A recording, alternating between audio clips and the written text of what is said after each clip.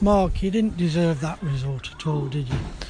No, not in the context. Probably. Well, I suppose look at it two ways. If you come away to a side like Loughborough and concede 4 goals away from home, you've got to score 5 to win it, and we certainly would have been a big task. But in terms of levels of opposition, again, I thought we more than matched them, and disappointed really for the lads, because again, like you said, the effort's been there again, and we just fell short today.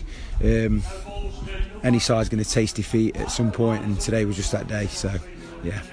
So, through the game, you hit the bar 3 times. You know, that must be so frustrating. If those had gone in, could have been a different game. Yeah, that's it. And like you say, we have created some chances. Even in the first half, when I felt that they slightly shaded it, we created chances. Even in the first 5-10 minutes, we were creating.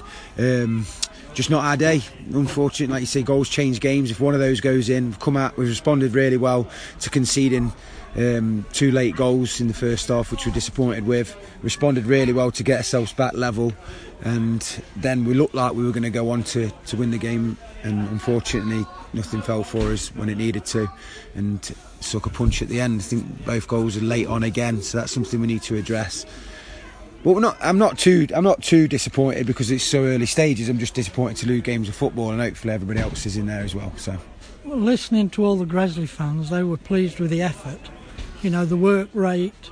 They seemed to think, you know, we equalled Loughborough for most of the game. Yeah, we've had a really tough start on paper when you look at the level of opposition. Local derby against the good Shepshed, then Kelsa undefeated at the time, Spalding being top, today Loughborough being second, going top, and we've more than matched them, certainly on an effort point of view, and I think we've matched them football wise as well.